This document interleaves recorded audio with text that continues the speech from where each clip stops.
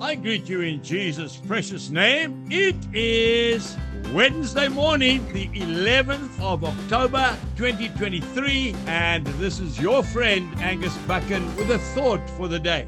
We start off in the book of Isaiah chapter 26, and I'm reading from verse 3. You will keep him in perfect peace, whose mind is stayed on you, because he trusts in you. Trust in the Lord forever, for in Yahweh the Lord is everlasting strength. What a beautiful scripture. And then we go to Psalm chapter 18, Psalm 18 and verse 2. The Lord is my rock and my fortress and my deliverer, my God, my strength, in whom I will trust, my shield and the horn of my salvation, my stronghold. And then lastly, the book of Hebrews, chapter 2 and verse 13. I will put my trust in him.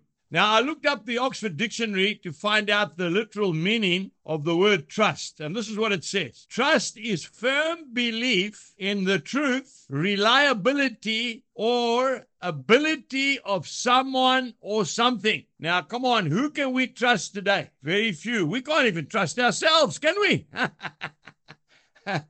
Many years ago, a very dear friend of mine, a lawyer, I was asking him about legal trust. He said a legal contract is not even worth the weight of the paper that it is written on, because people can change it and they can abuse it. I said, well, what is utmost trust? And he told me a phrase in Latin, uberrima fides, means utmost trust.